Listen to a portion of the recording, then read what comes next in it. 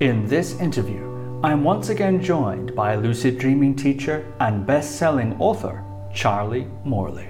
In this episode, Charlie recounts a trip to South Africa to see his Buddhist guru, Lama Yeshe, and recalls a mystical experience he had there while on retreat with Dr. Daniel P. Brown. Charlie reveals his most effective lucid dreaming techniques, explains why meditation can be bad for trauma, details his work with veterans with PTSD, and demonstrates a powerful breath technique to regulate the nervous system. Charlie also speaks openly about his recent life struggles, including the terminal diagnosis of his mother, the end of his marriage, and an emotional breakdown that led to suicidal ideation. Charlie shares how these struggles have profoundly transformed every aspect of his life and clarified his life mission to help others. So without further ado, Charlie Morley. Charlie Morley, welcome back to the podcast. Thanks, man. It's great to be here. Well, I'm so delighted to be talking with you again. We were just discussing before we started recording. It's been 4 years since the episode we recorded about your life and work in lucid dreaming. And that was 4 years ago, episode number 2. Episode number 2. So there's the best way, the fastest way to find episode number 2 of Charlie Morley is to go right back to the beginning and then skip one over. And Charlie's there, number 2. Absolutely fantastic. And that in that interview, we discussed in quite a bit of detail your biography, your work in lucid dreaming, and a lot of other interesting topics too, like your relationship to Lama Yeshe, who is your guru, your Buddhist guru, and how that relationship came about. And you tell several stories of that relationship. So I really would encourage people, if you haven't seen that yet, to go back to episode 2. I'll also, of course, link it in the show notes and learn about those things. It's a really fascinating recording. And actually, from what I understand, you've recently seen Lama Yeshe again. Of course, many of us separated from loved ones and presumably also gurus in this time of the last couple of years of the pandemic and so on. And I understand you recently went to see him. I'm wondering, can you tell us a little bit about that? Yeah, and in fact, that links to a couple of other things that we were talking about before too, including Keith Mackenzie. So I hadn't seen Lama Yeshe for a couple of years due to lockdown and stuff like that. You know, he was not in strict isolation, but being kind of protected quite strictly because he's only got one lung, literally. You know, he had his lung removed because he got TB when they were escaping over the Himalayas and came into the refugee camps in India back in the late 60s, early 70s, I believe. So, you know, he's really, really high risk. So I hadn't seen him for a couple of years. And he had gone out to South Africa to build a big new temple in Johannesburg and also the Labrang for the coming Akon Rinpoche. And he'd been out there kind of overseeing the building work on that. And, you know, I'd been wanting to see him for a long time, but then a dear friend of mine who actually the new book is dedicated to and who has also been on Guru Viking podcast, Keith Mackenzie, a brilliant veteran friend of mine, he died reasonably suddenly. In fact, strange coincidence, he actually went into a coma the day the book came out. I remember that.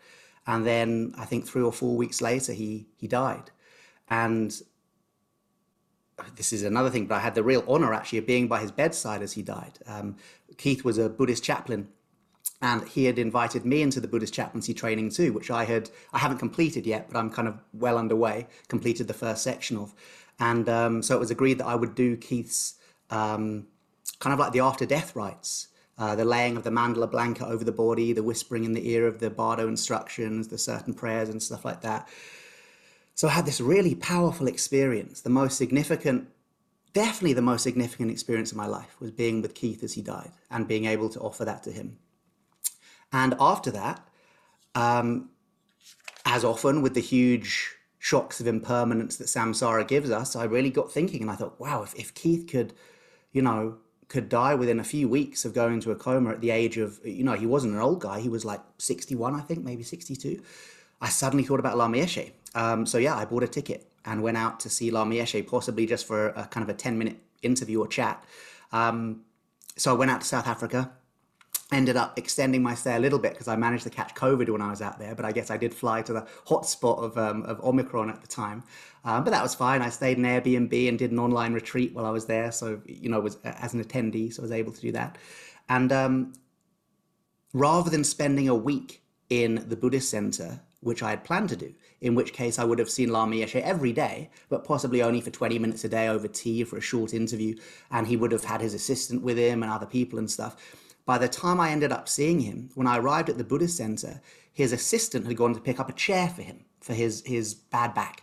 And long story, but the chair had been put on the top of the car, it fallen off the car, it needed to be reattached. So the assistant was away for 3 hours. So I ended up having 2 hours alone with Lama Yeshe. Now that may not seem much to people listening, but those in a kind of student-guru relationship will know, actually you don't often get a lot of alone time with your teacher.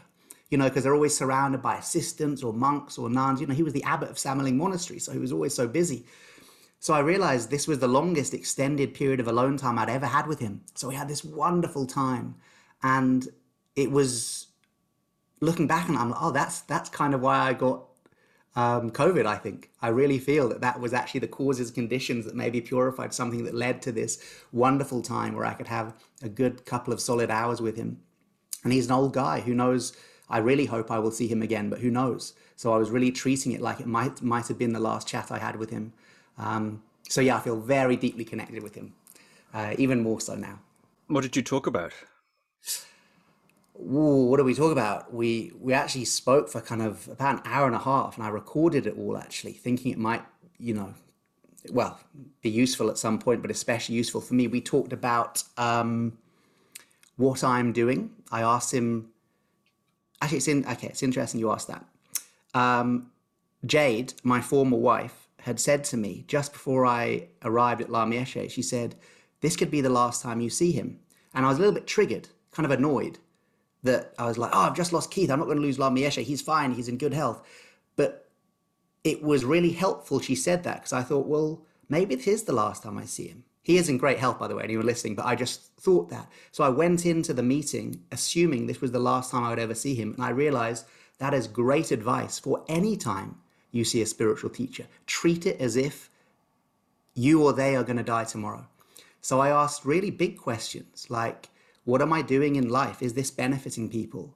What should I keep doing? What should I stop doing? What practices should I start? What practices should I leave? And it was really powerful. And I ended up, now doing a new practice after that, which is the first time I've done a new practice for over kind of 10 years now. And he was very supportive of the work with veterans, especially, and the work with traumatized people, and continued to say, do what you're doing. He said, you have a way of very joyful explaining dream yoga, no religion, no sect. Very joyful, very easy to understand. You keep doing this, tell people, teach them how to practice Dharma in the nighttime. And I was like, great, that's kind of what I've been trying to do. And that's just so great that he's telling me to keep doing it. Yeah, and there were some other things which,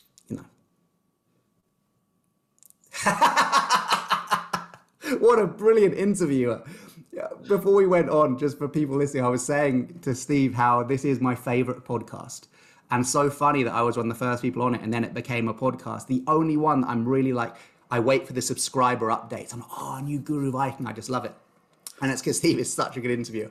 Just some things about the practice, but as that's I should probably not talk about that so much. Mm-hmm. Okay, yeah. I was going to actually ask you what's the new practice and any details, but it seems you'd rather keep that in the secrecy. Yeah, just for now. Yeah. Mm-hmm. Okay, well.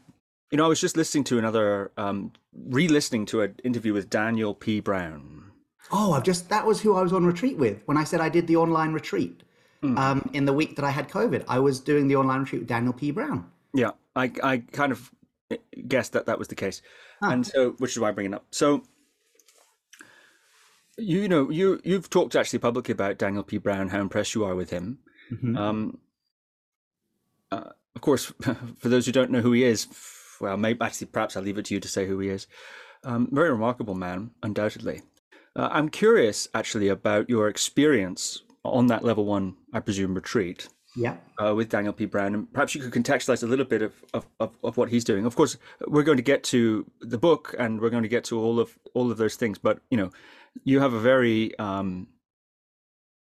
dedicated religious practice life, as well as all the professional activities you're doing, and unusually, I think, so. And so this is a great opportunity also to discuss, with you, some of your takes as a practitioner, also on certain experiences. So, what was your experience of that retreat? Can you maybe contextualize it a little bit? Yeah, I was very, very impressed. When I first found Daniel P. Brown through, I think, an interview on maybe Buddha at the gas pump or something like that, I just kept thinking, like, why have I never heard of this dude? This guy is seriously impressive. To get to the highest ranks of Harvard Medical School, a trauma specialist, an attachment specialist, but also a lineage holder. He's been authorized to teach within both the Bön and the Nyingma traditions, and perhaps Kagyu as well. Correct me if I'm wrong. When I did the retreat with him, that 1 week retreat, the thing that really stood out to me, at the beginning of the retreat, I was thinking, what a strange life path. That if he is so clearly linked to these lineages, how come he spent the first 40 years in kind of reaching the highest ranks of Western medicine and trauma research? And then it came to me, this is how bodhisattvas manifest today. This is how they manifest. Perhaps being reborn in Tibet is not the place where they can benefit most beings. Perhaps it's being born in the West with a mind that allows one to rise to the highest peak of Western medical science and all the respect and contacts and ability to help all beings that opens up. And then at the same time, engaging in the lineage practices that go back thousands of years. And Daniel P. Brown kind of holds both. And I realized actually there's nothing contradictory in that at all. That is how bodhisattvas manifest. And I remember asking Lama Yeshe about this once, because he confirmed this in that interview, in the chat we had recently, actually. I said, can we find you when you die, your reincarnation? And it wasn't that he said, I'm not coming back. He's obviously taking the bodhisattva vow, but that he seemed to be indicating, I won't be coming back as Lama Yeshe. And the kind of intimation under it was that for some, it is very beneficial to come back as Tibetan lamas to help all beings. But for other people, maybe the most beneficial person to come back in is a Western psychiatrist who can pioneer a new way of looking at trauma and help integrate and reduce shame and remove the shame in millions of trauma sufferers, just as Daniel P. Brown has done. And yet it is still bodhisattva action. The bodhisattva doesn't care about whether you're Tibetan or American. The bodhisattva cares about how can I spend every moment of my waking and sleeping life helping all beings, helping others, including myself, including oneself. So that was what I really took from that. The retreat itself, it seemed to be each day trying to move people towards an experience of the awakened mind state, or emptiness, or Buddha mind, or whatever you want to call it. And I can say that on day 4, I had an experience. Brief, fleeting, because my practice is so terrible and unstable. But I did. There was a practice we were doing, and I was very deep in it. It was not a complex practice at all. It was just based on the 7-point meditation posture and 7-point breathing exercise. The exercise finished, the bell was rung, and then we went straight into a break, but it was really quick into the break. There's usually kind of questions, but this one went straight into the break, and suddenly the screen was off, but I hadn't really finished the meditation. And I just sat back in the chair, and I just looked around the room in this Airbnb in Johannesburg where I was isolating. The room looked identical to how it had looked before. There were no visuals, it's nothing psychedelic, anything like that. But everything was perfectly choreographed. I know that's a strange word to use, but that is the word. Everything was perfectly choreographed. As I breathed, the inhalation was perfectly choreographed with the plant that was in the corner. As I turned to look, the shape of the walls was perfectly choreographed to my body. It was this strange feeling of absolute perfection in everything. And it didn't fade. I was like, oh, it's still here. And then I saw a cracker that I had been eating on a plate. And I just had this urge to eat the cracker. And I went and I picked up the cracker and I crunched on it like that. And as I crunched, The crunch was in, again, perfect choreography. So weird to say, but perfect choreography with the wall. Everything was choreographed. The sound of the crunch and my breath and the wall and this perfect, almost kind of like divine choreography. Yeah, and then it faded a couple of minutes later. But for those 3 or 4 minutes, I experienced the world in perfect choreography. There was nothing that ever needed. Oh, that was the other thing.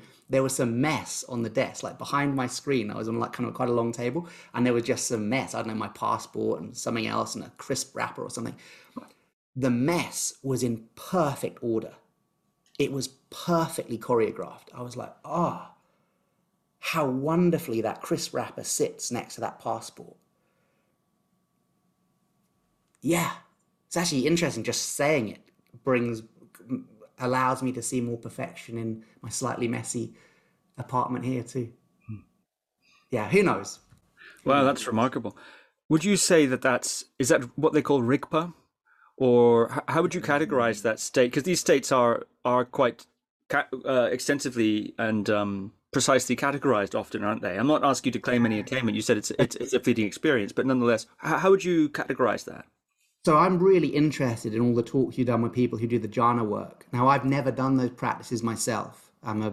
Just do the Vajrayana practices. So I don't know where it sits. I know it sounds like descriptions of where you see the world as divine. You see the world as a pure realm. Did the apartment look like a pure realm? I don't know what a pure realm looks like, but I know that the apartment, nothing ever needed to change in that Airbnb room. Everything was perfectly, again, choreographed, such a strange word, but perfectly choreographed in that moment. So I don't know. And I'm not being, it's not humble brag. I just literally don't know what kind of Rigpa and stuff is. It's like, what I do know though is the emptiness of experience in lucid dream. And yes, when I bit that cracker, it was very much like being in a lucid dream, where both the cracker you're biting into and the teeth that are biting it are all you. There's no differentiation between the cracker and you. Absolutely, it was that experience. So the lucid dream state, I know about that experience. And I still think that the lucid dream state is the quickest and most direct way for a practitioner such as myself with zero attainments to experience in a very practical way the truth of emptiness. You know, and we hear these teachings, form is emptiness, emptiness is form. We think, what does that mean? Have a lucid dream and touch a wall. And in the lucid dream, the wall will, or, knock on a table. And it will make the noise. It will feel solid. And yet, so it has form. You can't deny it has form. And yet also, you can't deny that in your lucidity, this is a projection of mind. You're asleep in bed and that this is all a three-dimensional hallucination of mind, empty of inherent existence. So it is empty, and yet it seems to have form. It seems crazy that the lucid dream isn't used more often as a metaphor for experiencing emptiness and isn't proffered more often by the teachers to give someone a direct experience of it. It can take decades to get to, so who knows, me, probably decades, more than decades, to get to any experience of emptiness. But in a lucid dream, something as simple as knocking on a wall in a lucid dream or knocking on a table, there you have it. Not a little bit like emptiness. Absolutely, form is emptiness, emptiness is form. You experience it and you will never forget that. And we know from the brain's point of view, from the neuroscientific point of view, that because the prefrontal cortex is activated in a lucid dream, the brain, once you're lucid in a dream, the brain doesn't think you are dreaming anymore. The brain doesn't think you are imagining. The brain thinks you're awake, which is a very interesting philosophical view of what awakeness is. We think that to be conscious and awake, our eyes are open. Actually, from the brain, from that really kind of materialistic level, it's about activation of brain regions. So when you do that, and if you were knocking on the wall and then were to place your hand through the wall like you can in a lucid dream, the brain doesn't think you dreamt about that experience of emptiness. The brain thinks, wow, I just experienced form, emptiness, emptiness, form. And we also know that in the lucid dream, the brain is laying down neural pathways. So we know that you put someone in a brain scanner in a lucid dream and they do sports, or ride a bike, and you see the same part of the brain light up for riding a bike. The brain thinks they're actually riding a bike. I would love to see what would happen if you put someone in a brain scanner, fMRI, they have a lucid dream, and then in the lucid dream, they explore emptiness, like walking through a wall or flying through the sky, because what regions of the brain will light up then when we fly, when we do, seemingly superhuman things? That'd be cool. And anyone who can sleep in an fMRI scanner, I can't do it myself. They're too noisy. But if you can, then let's do it and do some research on it. Mm-hmm. Oh, very interesting indeed. You mentioned there that you don't have any attainments.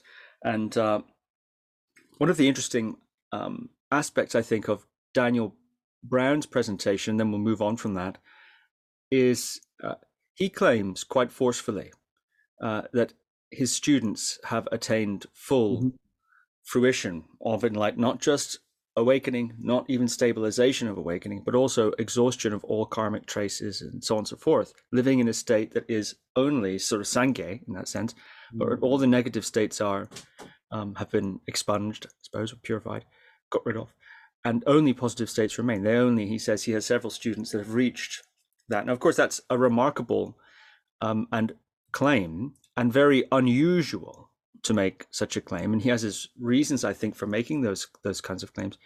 What do you think of that? I suppose if I was to sort of interpret what you said when you say you have no attainments, of course I will believe you. But on the other hand, there is a tendency, or one school of thought, that would downplay any of one's accomplishments, especially publicly, even to the point of outright lying about one's accomplishments. That's one school of thought. And another school of thought, perhaps we could say Daniel Brown would be in that school of thought, it seems, would be, at least in certain circumstances, in a public forum, actually claiming even the highest degree of attainment that's possible. So I'm wondering how you feel about that dynamic and those different approaches. How do I feel about it? I feel...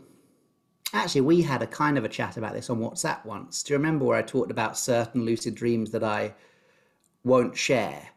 Yeah. Because it would create a barrier. It would create a block between the way I can communicate with people.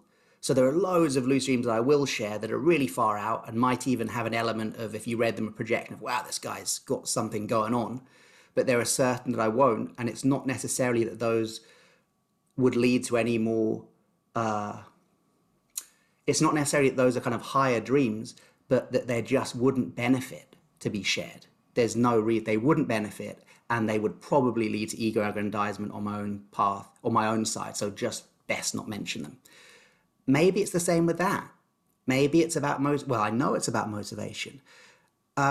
With Daniel P. Brown, he's got Parkinson's pretty seriously now. In the retreat I did with him, he had to have a translator. Everything he said had to be translated because the Parkinson's had affected his speech and his facial expression so much. So I felt very blessed that, wow, God, maybe this is one of the last few times he'll be running such retreats. But also he said on many occasions, there is now a sense of urgency due to my Parkinson's. And I know that the next research study he's doing is with exactly that set of a handful of students who he claims to be in the awakened awareness state at all times, doing the neurological testing on them and seeing. And that seemed to be part of the kind of magnus opus, I believe that's the right term, that he's trying to, my term, not his, that he's trying to complete before the Parkinson's overtakes him completely. So again, it seems like the motivation is very pure, that it's not about aggrandizement or about kind of getting more people to his courses. It really seems about him wanting to use science to help prove the validity of his work. And just recently in South Africa, Lama Yeshe said that too, because we did a study, which I'd love to talk about later, a PTSD study, which had very powerful results when we taught lucid dreaming. So much so the average PTSD score dropped beneath the PTSD threshold within 1 week. So I'm telling him about this study. And I said, is it good to do these scientific studies? Shall I continue?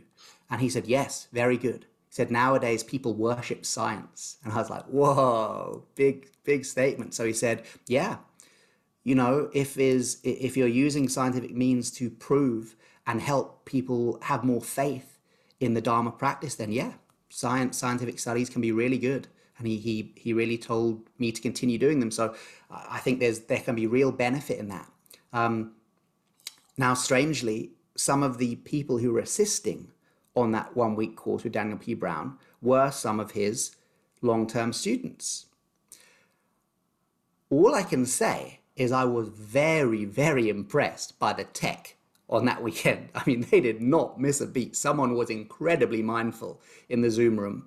And also there were things that I love words, right? And I'm a bit deaf, so I'm reasonably good at kind of reading mouths too and stuff like that. And there were certain things that I really could not understand a word of what Daniel P. Brown said at certain times. And yet his students were just translating perfectly off the cuff. And when I saw them on camera, there was a deep, deep stillness within one of them in particular. And you know, some of you just look at someone a bit like dancers will get this. Sometimes you just look at the way somebody stands and you're like, you're a dancer or you're a martial artist, just the way their body holds itself. And I think there's a little bit the same with meditators, from what little I know, where you can just kind of see in someone's face sometimes that a lot of practice has been done, and they had that in their face, this particular person. Who knows? Mm-hmm. Maybe that wasn't even one of his students. Maybe it was just the tech support guy, but I was very impressed by them nonetheless. Mm-hmm. Yeah, it's very interesting. Well, I'd like to quiz you more on that, but I think perhaps we ought to move on. You sent me your book, Wake Up to Sleep. Yeah. Excellent book, 5 powerful practices to transform stress and trauma for peaceful sleep and mindful dreams. It's Charlie's latest book, and it's really excellent. I'm going to ask you a bit about that book. This book is sprung from your history of working, particularly with veterans with PTSD. And from what I understand, you don't, in all your workshops, veterans are able to attend free of charge. You don't charge veterans. Yes. And you've had quite a long history, including with Keith McKenzie. And actually, I'd like to read a little something from your intro that refers to how you met Keith McKenzie, which I believe is your entryway to working with veterans. I'd like to ask you about that. One. You're right. At a retreat that I was running in 2013, I met a man named Keith McKenzie. As he told me about his nightmares, I felt that familiar kinship. As I looked into his eyes, I realized that this time I didn't know that place. And no wonder. Keith was a veteran of the British Army's Parachute Regiment, as well as a retired firefighter with 20 years service. He had been to places that I could never know. Keith had quite a breakthrough at that retreat, as he was able, in his words, to integrate more of my PTSD in that 4-day retreat than in 4 years of therapy.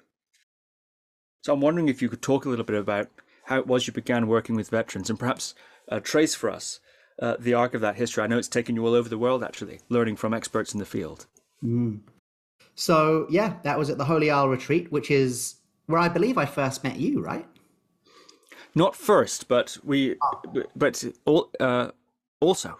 Yes, also on the Holy Isle Retreat, yeah. So, which is a brilliant retreat center. And finally, this year, I'm starting to do real life courses again, and I'll be at Holy Isle twice. So, Keith turned up at the Lucid Dream. So this was full on Lucid Dreaming Retreat, nothing to do with veterans or trauma or anything like that. It was before I got into that stuff. And yeah, he turned up, he learned the Lucid Dream practice and had this big breakthrough. Basically, his nightmares stopped. And then a couple of weeks later, he emailed me with that quote: I integrated more in 4 days than 4 years of therapy. And I emailed back and I was, oh, mate, can I put that on my website? That's such a nice, testimonial, end up on the website. And then I kind of saw him around for the next couple of years at Samaling and places like that, but, not a lot. A couple of years later, he emailed me again, and he'd spent the last couple of years training to be a mindfulness teacher, and had started doing the Buddhist chaplaincy training too, and was living at a veterans center, offering mindfulness courses and kind of counseling sessions and peer support to veterans who were struggling with PTSD. And he had started running these retreats up next door to Samaling. So not actually in Samaling Buddhist Center in Scotland, but literally about like 100 meters from the center. There's a place called Pure Lands Retreat Center, which is kind of can be rented by anyone, Buddhist or not. So he was renting that retreat center and was running these veterans mindfulness retreats. And he said, will you come and teach the same stuff you taught me to this group of veterans? And I did agree, but I was like, mate, you're the only veteran I've ever worked with. I know it worked for you, but it could be a one-off. Please just don't get your hopes up. But yeah, I'd love to. Sounds really fun. So went to this veterans retreat and taught the lucid dreaming stuff. And yeah, for some it really worked. Of the group of maybe 15 or 20, about 5 of them had a real breakthrough with the lucid dreaming. But the rest didn't so much, but 5 of them did. So we thought there's some success there. There's some benefit there. But what I did notice at that first retreat was how the veterans who maybe didn't benefit so much from the lucid dreaming, what they did benefit from, which was the other things offered the retreat: breath work, yoga nidra, deep relaxation, qigong, physical yoga, and mindfulness meditation. And each year when I went back to that retreat to offer the lucid dreaming stuff, I started to integrate more of the other things that I saw really helped them, like more of the yoga nidra, more of the deep relaxation, more of the sleep awareness and kind of insomnia stuff, because a lot of them had such fractured sleep that the first port of call would just help them get more than 3 or 4 hours sleep. And then you can start looking at the dream yoga, lucid dreaming practices. So over the kind of 5 years from then, I started training in those modalities. So I did the yoga nidra teacher training. I did the breath, body, mind, breath work and qigong training. I did kind of PTSD masterclasses and had training in trauma therapeutic work and stuff like that. Because I thought, well, I'd love to be able to offer by myself, have all the tools within me to offer what I saw work so well with the veterans. And that eventually led to me to apply and get this fund called the Winston Churchill Fellowship, where they they gave me some money to go around America and Canada to study best practice in mindfulness-based PTSD treatments for veterans. So a bit of a mouthful. Basically, it meant that I got to study and research with the kind of top tier of people who were working with veterans in the US. And do their training courses too. And when I came back and I wrote that up and made a little kind of mini documentary about it, that really forms the basis of what became those 5 pillars, the 5 powerful practices that make up the book. And the book is based on the 6-week course that I created. So, from that initial veterans retreat to kind of 5 years later, so this is about kind of 4 years ago now, then I started running myself these veterans courses, either in 6-week or weekends or online retreats, for example. And they include lucid dreaming, but lucid dreaming is the 5th pillar. So it's the last thing to get to. The first one is sleep awareness. So learning how sleep works and specifically how you sleep. Essentially, it's about becoming your own sleep tracker. People have these sleep tracker things that they check. By the way, those sleep trackers are really inaccurate. Even the best ones, like an Oura Ring, which is really expensive, is only about 70% accurate. So you've got about 30 to 40% of the time, they are not giving you correct information. And there is actually a disorder now, I can't remember what it's called, but a psychiatrist told me about it, of people, it's basically neurosis caused by people getting too overly concerned with their sleep tracker data. So really take that with a pinch of salt. But I say become your own sleep tracker. So when you wake up in the morning, keeping a nocturnal journal, how do I feel upon awakening? When did I go to bed? Did I wake up in the night? Any dreams or nightmares I had? Become your own sleep tracker. It's the first thing. Then essentially knowledge is power. We can be empowered by the knowledge of how we sleep. And to be honest, how can we dream, no pun intended, of making changes to the third of our life that we spend asleep if we know nothing about sleep? We'll leave the education system in this country, in the UK at least, knowing nothing about how we spend 1/3 of our life. Not even doctors. With full, absolute respect to doctors, my stepsister, Holly, has just become a doctor. And she confirmed that in her 6-year training, she had 2 hours on sleep in 6 years. And yet we know that 1 in 10 of the conditions of people who come to GPs will be directly linked to insufficient sleep. And yet the GP has had 2 hours on it. Now, the 2 hours that Holly had, she sent me the PowerPoint actually, and it's pretty good, 2 hours, but it was 2 hours. Now, let's consider that most GPs maybe did their training 5, 10, 15, 20 years ago, before any of this new sleep science was there, through no fault of their own. If you go to a general practitioner doctor with a sleep problem, most of them don't know about sleep. So we'll either medicate you or give you something like sleep hygiene tips or CBT, which really does not work very well for stress or trauma-affected sleep. So the first pillar is about learning about how we sleep. The second pillar is deep rest and relaxation. essentially yoga nidra, hypnagogic mindfulness practices, how to move into a deep state of parasympathetic emphasis, because most of us are so charged up in the sympathetic fight or flight system, especially people with stress or trauma in their lives. The third pillar is breath work, but a very specific form of breath work called coherent breathing, which is breathing at the nominal rate of 5 breaths a minute. And this one's really fascinating when I came across it. There is an optimal human breath rate for 90% of human beings alive. I was like, bullshit. There's so many different types of pranayama and breath work. There can't be an optimal human breath rate. Turns out there is. Unless you're well over 6 foot, which is that other 10% of people, most people 6 foot or under in height, breathing at 5.1 breaths a minute synchronizes perfectly the electrical rhythms of the brain, heart, and the lungs. It is the perfect human breath rate. When you breathe at 5.1 breaths a minute, everything that can be measured in the lab becomes optimized. Brain function, optimized. Heart rate variability, optimized. Blood flow, optimized. Blood pressure, optimized. Everything is optimized in this state. So it's kind of shocking that I had never heard of this before. And surely nowadays we breathe at about 15 to 20 breaths a minute. So breathing at 5 breaths a minute, how can that be normal? How can that be an optimal human breath rate? I'm just going to use a slide to get a slide up so I get this right. But this is very interesting. Slide up for me. Sorry, you won't be able to see this. You can share it if you like.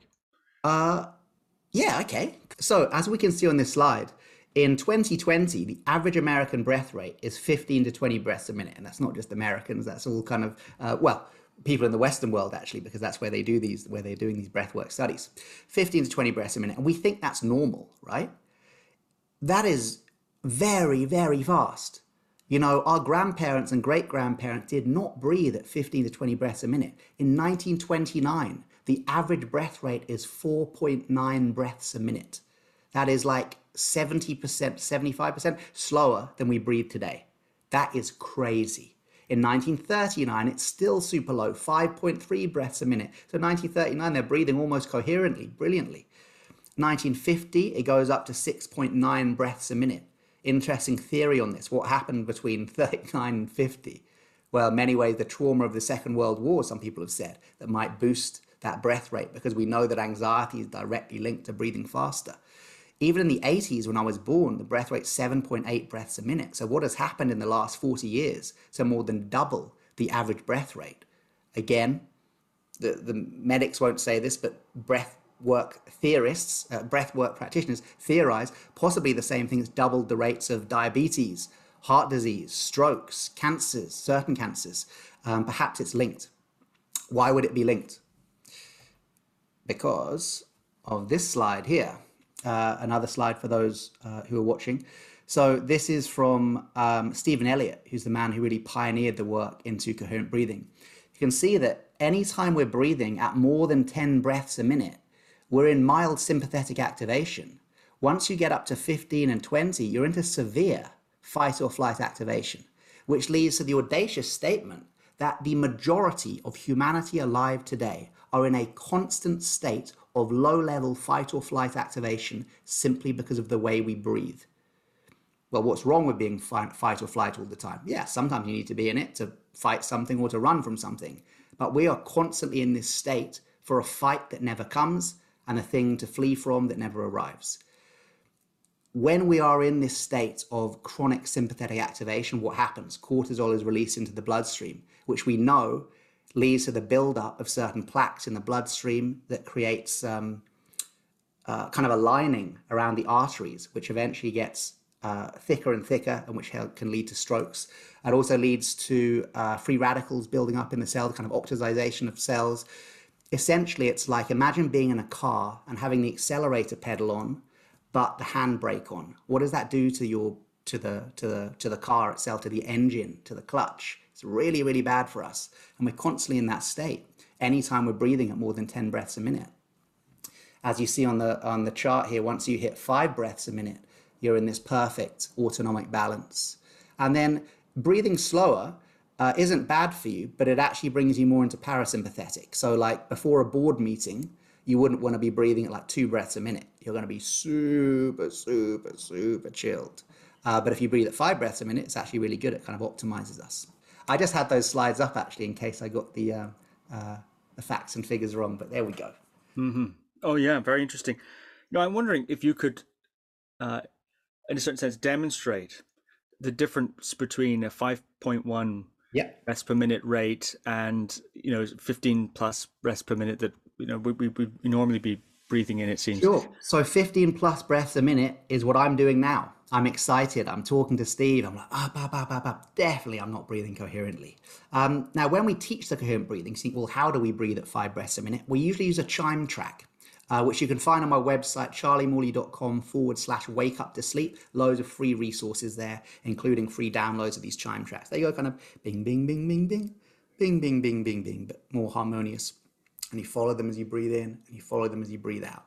20 minutes a day of coherent breathing, so breathing at around 5 breaths a minute, has such a powerful effect on the autonomic nervous system that insomnia, that symptoms of PTSD, nightmares, and insomnia are reduced within days.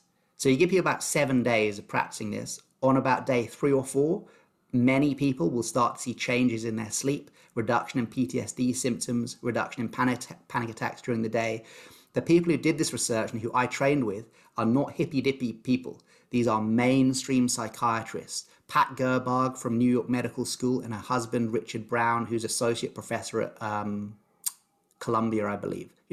Mainstream psychiatrists. So when these guys say, out of all the medication we can offer you for PTSD, the one that is non-addictive with no side effects that you cannot overdose on and is, in our view, one of the most effective PTSD treatments there is, when they say it's simply breathing at 5 breaths a minute. For severe PTSD, they say 40 minutes a day if possible, but 20 to 40 minutes a day. People take note. And they have this brilliant foundation, the Breath, Body, Mind, and they work with first responders. They've worked with people being released from slavery in Sudan. They work with the UN. They are brilliant practitioners. They do a lot of stuff for free and a lot of brilliant trainings. I've seen amazing iPhone footage of Dr. Richard Brown in Sudan. And you see people walking through this gate with like babies on their backs carrying firewood. It turns out they're walking into a UN safe compound. And then you see him through several translators teaching them the breathing, the 5 breaths a minute breathing, and also in Breath, Body, Mind, they include certain Qigong movements. Now, they don't call them Qigong because they've medicalized it. They call it like mindful movement upon the breath, but it's definitely Qigong. Very simple movements like breathing in, 2, 3, 4, breathing out, 2, 3, 4. And those listening on audio, I'm moving my arms up above the head and then circling them around to be on the Dantian again, which is really good for people with PTSD because disembodiment and dissociation are 2 of the common side effects of PTSD. So stuff where you move your body with your breath is really helpful. And in this video footage, he's teaching these people who've just been released from slavery. And I was watching it thinking like, the UN could have called in anyone to do this stuff. The fact he's there doing this, a completely free, non-medicalized, no side effects treatment that you can give to people who've literally just been released from slavery, is very, very powerful footage. And they've got loads of research papers, over 100 research papers between them. So please Google them. Pat Gerbarg and Dr. Richard Brown, brilliant, brilliant practitioners. Now, you're asking about what does the breath rate look like. We don't need the chimes. I'm pretty sure I can do it with my voice. And we can do this along just for a minute or so.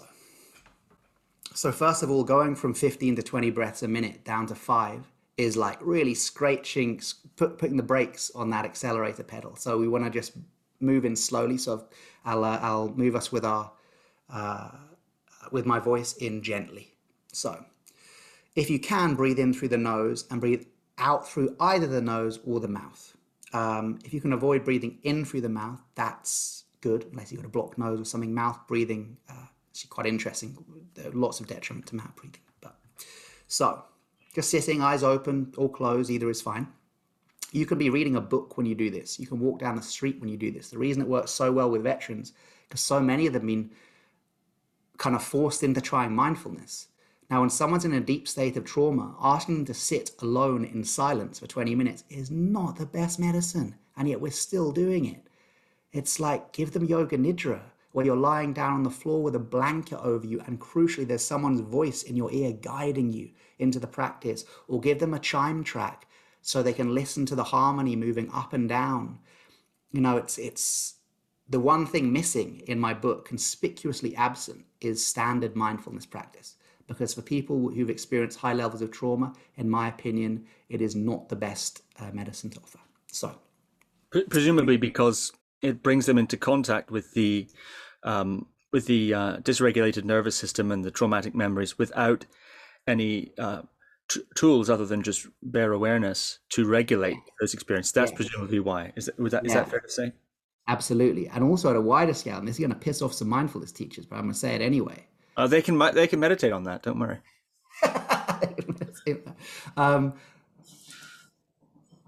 Because we're all breathing so fast, when we ask someone to sit and watch their breath, we're basically saying sit there and hyperventilate for 20 minutes. So important that we help people slow their breath down before we then ask them to sit and meditate.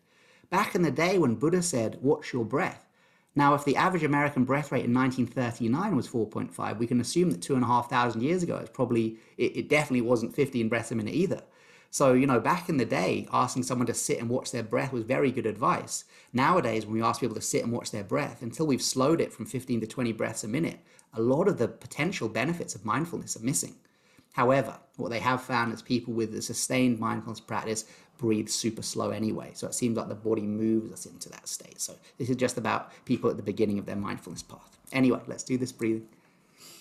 So going from 15 to 20 breaths a minute down to 5 breaths a minute is a bit like pressing on that brake pedal very fast. So we want to ease ourselves in. So before we get to the chime track, which sounds like this, by the way, just so you know what to expect.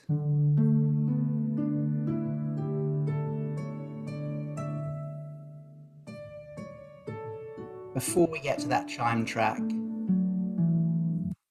I'll ease us in with my voice and a count, and then we'll move into the chimes. And there's nothing to do except following the chimes. Again, this isn't really about clearing the mind or not being with thoughts or anything like that. It's simply breathing in as the chimes go up and breathing out as the chimes go down. That's it. This is a breath work practice that leads to a state of mindfulness rather than a mindfulness practice itself. Okay, so breathing in through the nose and either out through the nose or the mouth, either is fine. Breathing in, 2, 3, breathing out, 2, 3, breathing in, 2, 3, breathing out, 2, 3, breathing in, 2, 3, 4, breathing out, 2, 3, 4. Breathing in as the chimes go up, and breathing out as the chimes go down. Breathing in, breathing out, out. Breathing in all the way to the top of the chimes. Breathing out all the way to the bottom. No need to completely fill your lungs. They relax. No need to completely empty your lungs. They relax.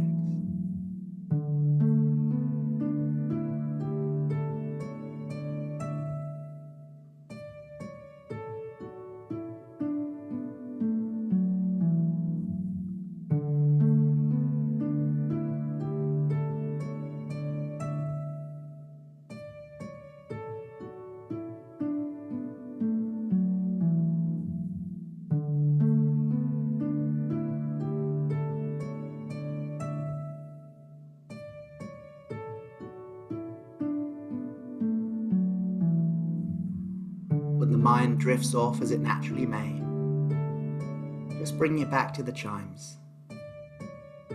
Breathing out as they go down and in as they go up.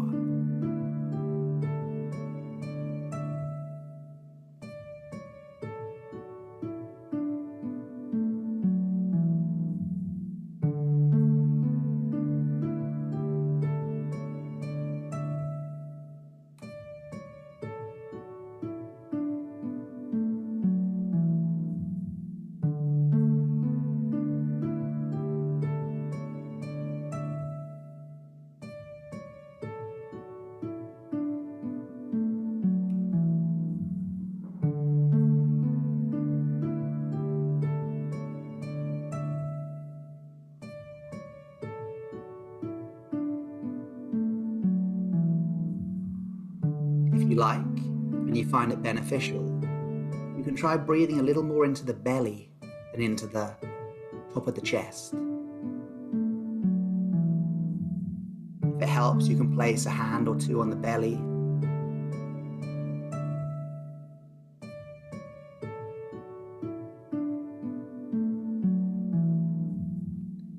Breathing in, the belly expands. Breathing out, the belly releases.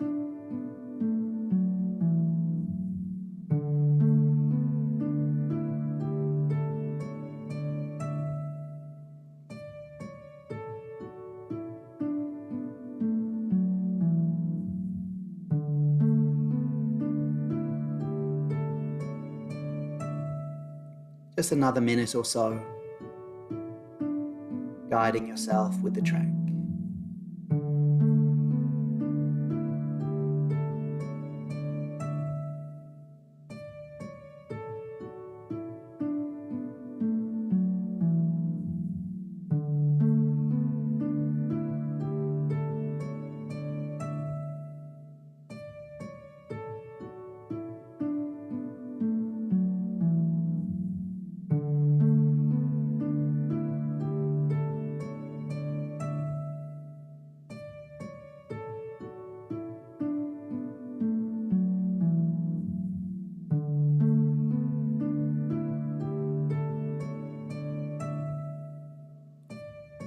And as you hear the track fade out, just following it as it goes. Allowing yourself to rest in stillness once the track finishes.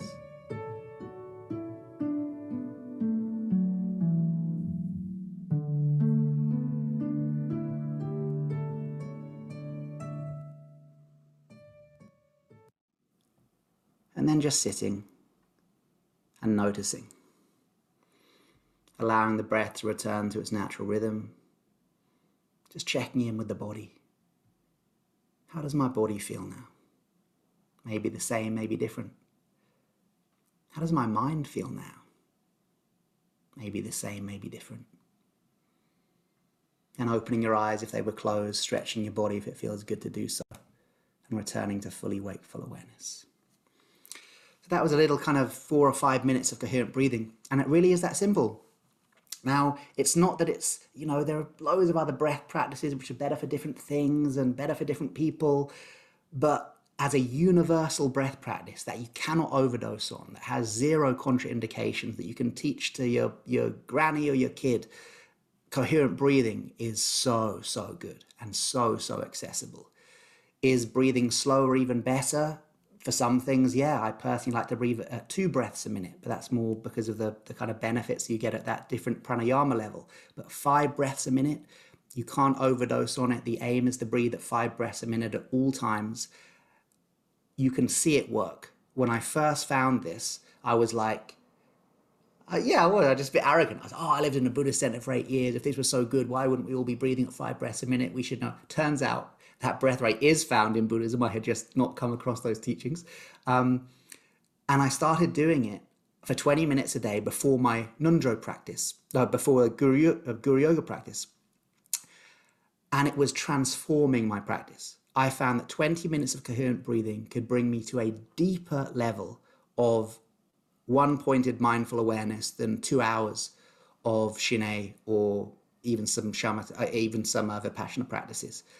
it was very quickly bringing me into that state. And now it's 20 minutes of any practice I do, whether it's the new practice or the Guru Yoga. I start with 20 minutes of coherent breathing and try and keep that breath rate actually throughout the Vajrayana practices too. It's really effective. And just try it.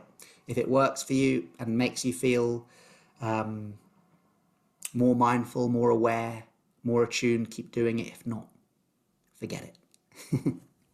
Oh, thank you, Charlie. That was fantastic. And those chimes are available, you said, to download on your site. So of course I'll include that, charliemolly.com. I'll include that link in the show notes. People can get that if they like. Thank you for guiding that. This book, Wake Up to Sleep, in it you say that the primary obstacle to sleep is not is actually a dysregulated nervous system. Absolutely. So that was sort of your gateway, and there's 3 aspects of a dysregulated nervous system that you list include stress, trauma, and inflammation. Mm-hmm. And so a lot of these practices are nervous system regulating practices. Yeah, and you've listed the 5: sleep awareness, deep relaxation, the breath work, working with nightmares, transforming and understanding them, and also lucid dreaming. Mm-hmm. I'd like to ask you a bit about that, but something that comes to mind. In Tummo, which many of my guests have discussed Tummo, this inner heat practice of Tibetan Buddhist completion stage yoga. One of the features of Tummo, of course, are these extended breath holds, actually. And it's been my observation that achieving breath holds, which of course is something that occurs in lots of different breath practices, can be achieved sort of two ways. One of them is to use tension to sort of impose, to hold the breath, actually, to impose a kind of a breath hold, which seems to actually, oddly enough, add stress to the system. And if one pursues that sort of a breath hold, then one's capacity to hold one's breath actually gradually reduces because the stress in the system increases. And there's accessing longer breath holds via a downregulation or a regulation of the nervous system, so that actually the breath holds, in a certain sense, are a consequence of a deeply regulated or relaxed nervous system, as opposed to an imposition on the nervous system. I'm wondering if you've mentioned there 2 breaths a minute. I'm wondering if you could, of course, in Tummo, even less. I'm wondering if you could comment a little on that side of things, the long extended breath holds that one finds in certain Tibetan yogic practices and other pranayama practices, and how that might affect the nervous system, and what's going on there in those more extreme breath hold practices. Just to clarify, when I was talking about the 2 breaths a minute, that's with no breath hold. So it's like whatever it is, 15-second inhale, 15-second exhale. Yeah, that must be right if it's 2 breaths a minute. There's no breath holding in that. That's just about bringing to a very, very slow, deep breathing rhythm, which strangely I found helps to increase the breath holds of certain other practices, like you mentioned with Tummo. I don't know enough about those practices really, or enough about pranayama to talk about it. But what I often say when people ask about the breath work in the new book, they say, "Oh, is it like the Wim Hof stuff?" And I say, no, it's pretty much the opposite of Wim Hof. Rather than like really kind of vigorous breathing, it's like very slow, gentle breathing, and yet leads to the same form of regulation. It's as if certain practices kind of short circuit the nervous system by creating a lot of stress, which then leads to a kind of a boom and a resetting into a default mode. And the other is to do it very gently, to just gradually. Now, working with traumatized populations, there is no way I'm going to teach them anything like the Tummo breath or Wim Hof's kind of version of some of the aspects that people call Sayers Tummo and stuff like that. There's too much risk of trigger. And also a lot of the people I work with have physical disabilities too, due to their injuries or sometimes linked to their mental health issues too. Whereas coherent breathing is a really safe way to do it. Very unlikely to be triggered by coherent breathing, whereas some of those, the breath hold, especially for people who've experienced trauma, think what we do when something scary happens. Breath holds actually aren't that good when people are working with trauma, because they may have held their breath during a sexual assault or whatever may have happened. So there's too many variables there. I think those practices are brilliant. And it's interesting you've mentioned the Tummo actually from this new practice that I was mentioning before. But I think when working with these populations, and especially for sleep, the really slow, gentle breathing is better. And the thing you said about sleep there, I can sum it up that sleep is a natural phenomena that will occur in the absence of stresses that prevent it from occurring. All of the sleep hygiene stuff that's offered on the NHS and all these books, like the only thing you won't find on a book is the sleep hygiene stuff. I've got it like in an appendix at the back going like, if nothing else works and you want some sleep hygiene, here it goes. If sleep hygiene tips worked, we wouldn't have the epidemic of sleeplessness that we now have. Oh, no coffee after lunch, don't look at your phone half an hour before bed. It's like, yeah, if you've got normal levels of stress, which after the last 2 years, and God, the situation in the world now, who's got normal levels of stress? But offering sleep hygiene tip to someone with trauma is like offering a plaster to someone who's been in a car crash. You know, it's not going to touch the sides. You need a much stronger medicine. And also sleep hygiene tips, kind of every time you use them, you're creating a subtle limiting belief that sleep needs props to happen. I will only be able to sleep if I haven't looked at my phone, if I haven't had coffee after lunch, if my room's completely dark, if the temperature's right. Like, all those things can be helpful. So if you're using sleep hygiene tips and they're helping, absolutely keep doing them. But what I've found is when working with people with trauma, you need a stronger medicine. You have to work with a dysregulated nervous system, because to go to sleep, you have to be in parasympathetic emphasis. So you can have done all the sleep hygiene tips you like, but until you move from sympathetic to parasympathetic, or at least to a balance of the autonomic nervous system, you will be staring at the ceiling till morning. There is no way to sleep if you're in fight or flight. It's impossible. There's too much adrenaline and cortisol in the bloodstream. So it seems crazy that people haven't already seen the main battle we need to, the main shadow we need to embrace in our work with sleeplessness is a dysregulated nervous system. You know, that's what, if you learn to regulate your nervous system, you can sleep in a bloody nightclub. You can choose to fall asleep. You can learn to actually fall asleep on purpose, which is a very good skill to have too. You're addressing here PTSD not only in a military context, but also in general traumas that people may encounter outside of that context. You mentioned your own introduction to trauma. You say, I was 17 when I experienced my first trauma nightmare after taking a misguidedly large dose of ketamine while tripping on a misguidedly large dose of LSD. I had a full-on tunnel of light, entering the void near-death experience. Although nowadays I might respond to such an episode in a very different way, as a teenager it totally overwhelmed my ability to cope, and within days the nightmares and night terrors began. They recurred weekly for the next few months, then started coming at other times too, as did the flashbacks and panic attacks that had me hiding in the toilet cubicles at school. At night, I would try to stay awake, too scared to sleep, but eventually sleep would come, and with it, the nightmares and the terror that would crush me. Looking back on it now, it seems such an obvious case of trauma and PTSD, but at the time, I'm not sure if I even knew what that meant. All I knew was that I had fucked up my brain. Yeah. Amazing. And you write very... in very great detail about overcoming that through actually your lucid dream practice. And we discussed actually in the last episode, and I'd encourage people to go back to that to learn a bit more about that specific use of lucid dreaming to confront nightmares, to confront fears, to confront traumas, and indeed shadows, as you wrote about in your book on the shadow also. Perhaps we'll have to have another interview about that. Yeah, very fascinating stuff. Outside of the trauma context, these deep breath holds that we see in Tummo and pranayama, etc., what's your take on what's going on there? Yes, you've made the point that different pranayamas are suited for different people, for different purposes, and breath holds for people with trauma, not so smart. But what's the point of those generally? What do you think is the point in Tummo, for example, of doing that long breath hold? Why is that done? I believe from what little I know of Tummo, it's about bringing energy into the central channel. So it's not just a breath hold, it's a breath hold 4 fingers beneath the navel, where you're pushing down from the top and sucking up through the perineum, and that's creating this kind of squeezing energy. And also, it's not just that, it's that the breath hold is drawing focus to the place where the visualization is. You know, the big difference when I see on kind of Joe Rogan and stuff, and they're saying that the Wim Hof method is Tumo, and I'm like, the saying the Wim Hof method is Tumo is like saying someone who shoots penalties all day plays soccer.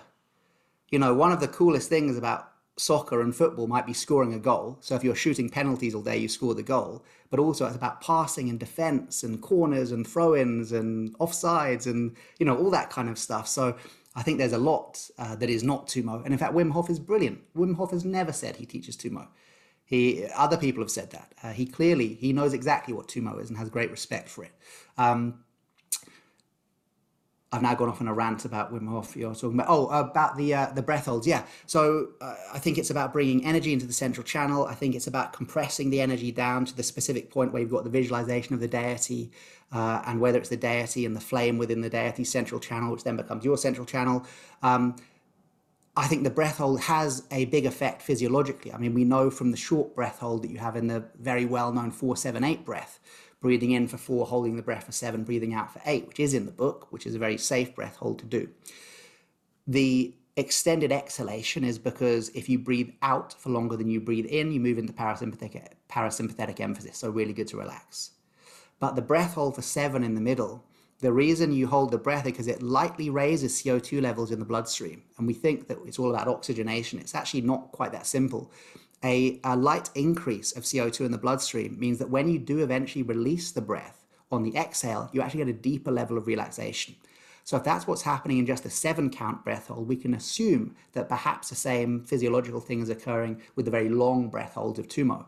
But I think it's far more about moving energy into the central channel. I mean, the purpose of the Tibetan view on why you have a lucid dream is nothing to do with reactivation of the prefrontal cortex in REM during REM dreaming sleep. It is specifically about drawing energy into the central channel. If you draw energy into the central channel before sleep, during sleep, or in the REM dream sleep state, you will have a lucid dream. Tumo is the first, of the 6 yogas. It's the one that says lights the fire to all the others. I mean, I remember when I first started teaching lucid dreaming, 14 years ago, and someone at the Buddhist Center said, but how can you have lucid dreams? You haven't learned Tumo.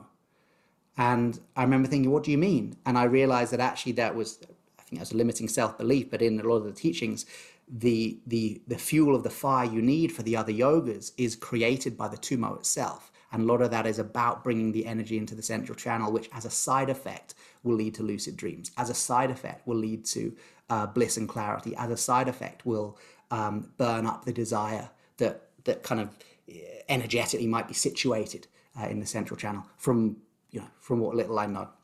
Mm-hmm. Very interesting. There are so many avenues into lucid dreaming, and in your books you teach many of them, rather in fact encyclopedic. Your books are on that topic, and there are so many from the techniques of Stephen LeBerg to your own techniques, which you've innovated actually several techniques also in that area. You're a real compiler too. You go and you study and you train with all the different experts and you compile, etc., as well as adding your own innovation and insights. And then you teach a lot of people, which is a sort of digestion process, I'm sure it must be. What's your kind of, I suppose, I'm not asking you to summarize all the methods, but what's your impression as to the techniques that are perhaps most commonly used and perhaps most effectively employed? They may not be the two same thing, do the same things.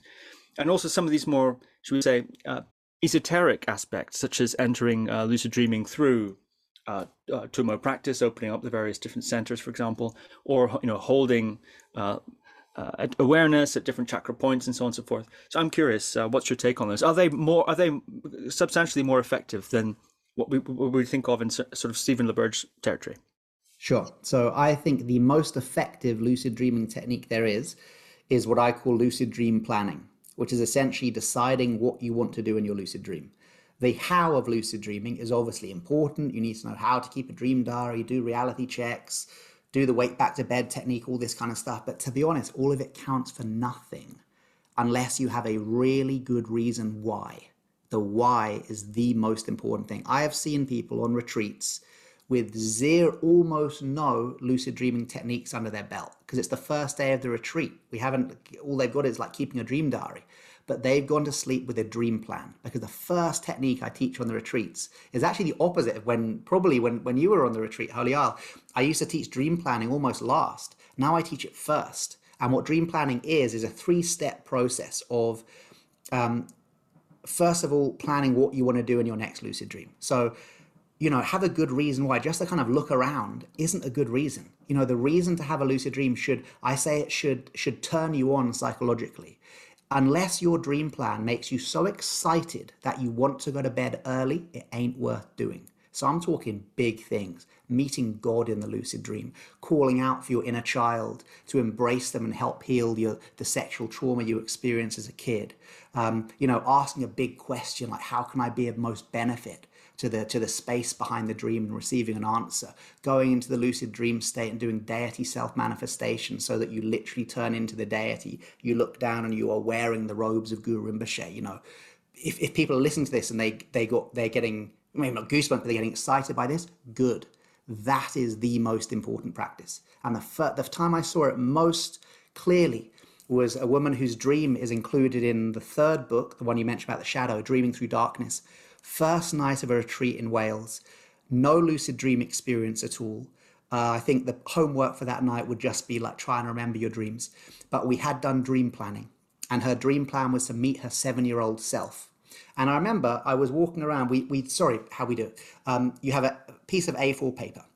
At the top, you write out the lucid dream you would like to have. So she had written, in my next lucid dream, I want to call out to meet my 7-year-old self, the version of me that was sexually abused as a child. When she arrives, I will embrace her in my arms, tell her it was not her fault, and integrate any and all of my childhood trauma.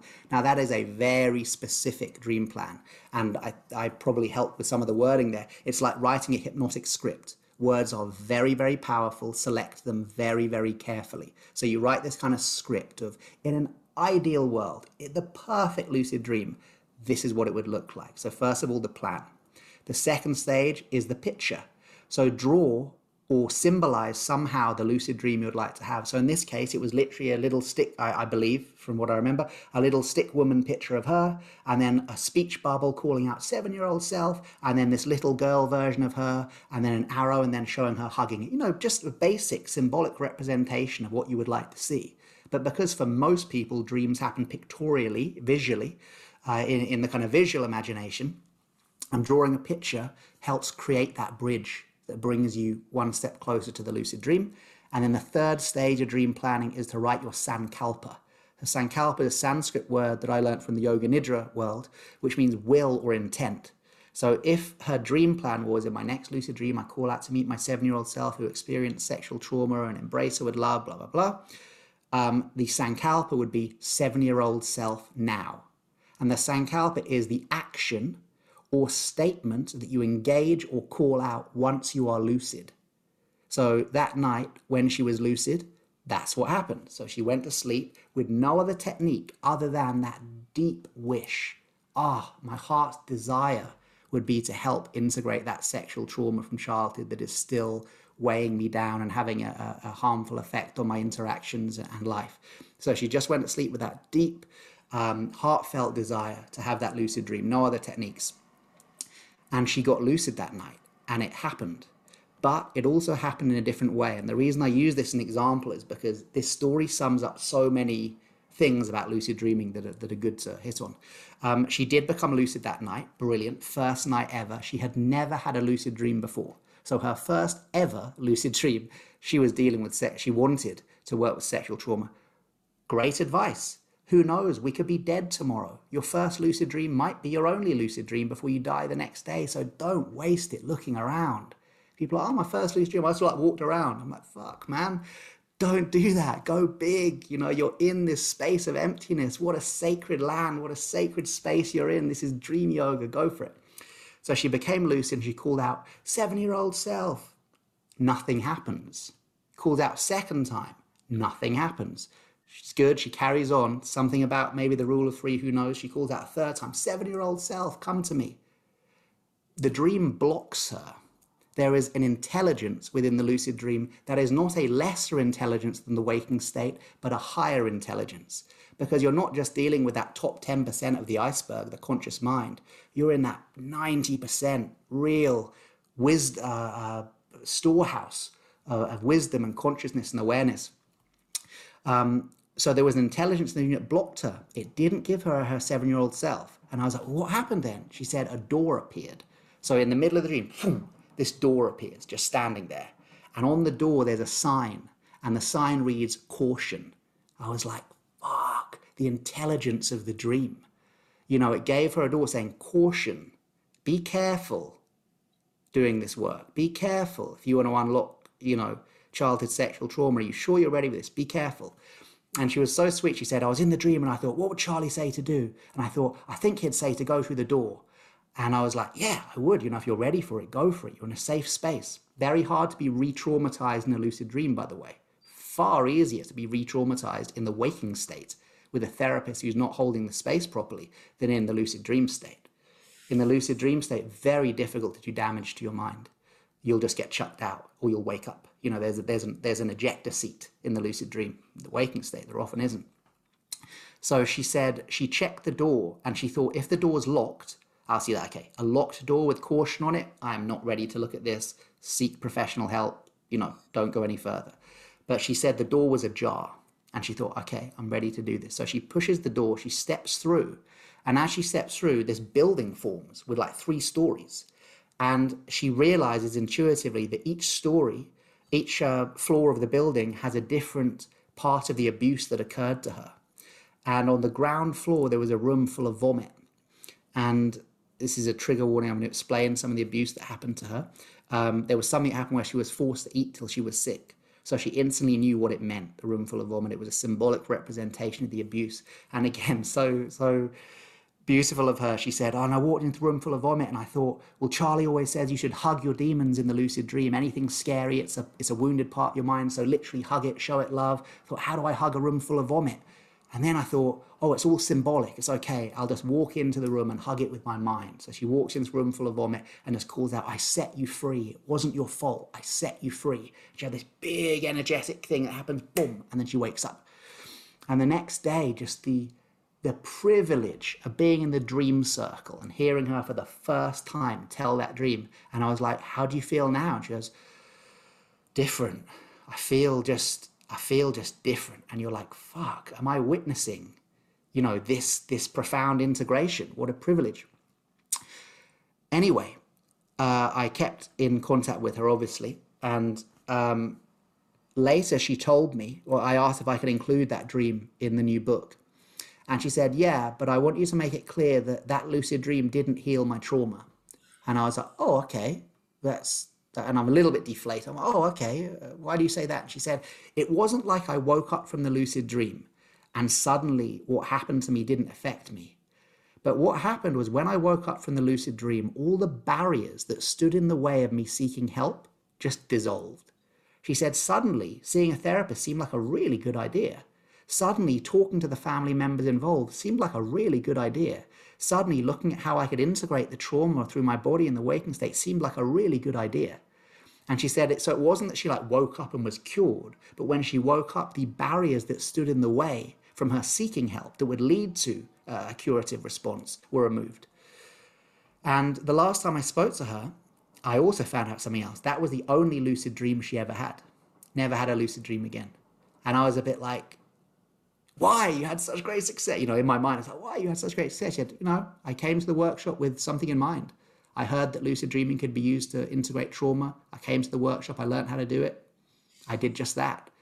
So, of course, I'd love her to come back and continue the training, but she came in for a reason and she did it. So that is the most powerful lucid dreaming technique there is, having a good reason why. There are hundreds of people I've met who they've read all the books, they're doing all the reality checks, they're doing all this stuff before bed. And I say, so what's your, and they say, oh, I'm still not getting lucid. And I'm like, what's your dream plan? Well, I just want to have a lucid dream, just be cool. Dude, that is not enough. That is not enough. If you want to get lucid, have a good reason why.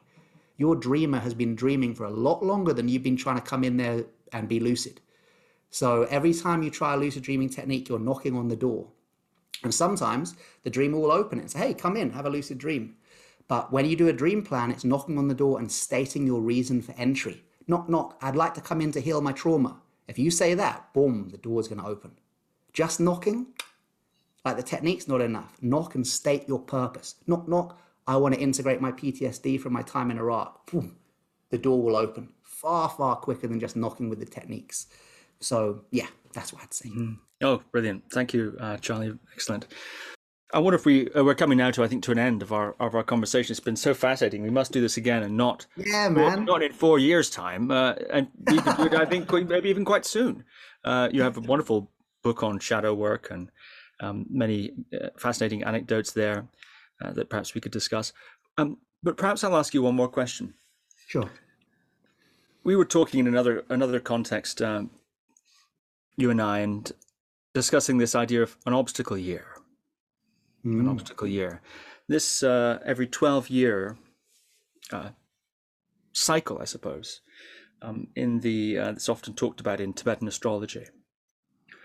And at that time we were talking, you had mentioned that you were just ending your obstacle year. I'm wondering about that. Would you talk a little about? Would you talk a little bit about the idea of an obstacle year, what it is, what age that is? Because of course the Tibetan way of counting age is +1, I think, to the way we do it, here in the UK or whatever is the case. I believe, perhaps not. And what, if anything, would you say about your own obstacle year? Yeah, now that I can speak about freely. Actually, the whole kind of Tibetan astrological stuff, I'm not sure, but it's supposed to be your 36th year, I believe. And yeah, I remember when I was 36 and it hit August the 12th, which is my birthday. Oh, here's the puppy just at the end. Where are my Waffles? So, the famous Waffles. Waffles got me through the obstacle year, man. Like, oh, this dog was a lifesaver. Yeah, I remember like August the 12th, or later in August, I was like, oh yeah, obstacle year is totally fine, man. Nothing's kicked off. And then I realized that actually it starts a few months after the kind of Western thing. So actually, whether it was a nocebo or not, I don't think you can nocebo what happened to me. But anyway, I think what we're talking about here is that the traumatic time I went through 2.5 years ago, which we spoke about, and you were so helpful, man, on the phone. You were really a solace to me when we had that chat. Yeah, my life turned into a shit show, dude. I had, within months of each other, my mum having a terminal diagnosis for Alzheimer's. I mean, mum had the diagnosis of Alzheimer's a couple of years before, but it was almost like a joke. We're like, mum clearly does not have Alzheimer's. But then suddenly she had Alzheimer's.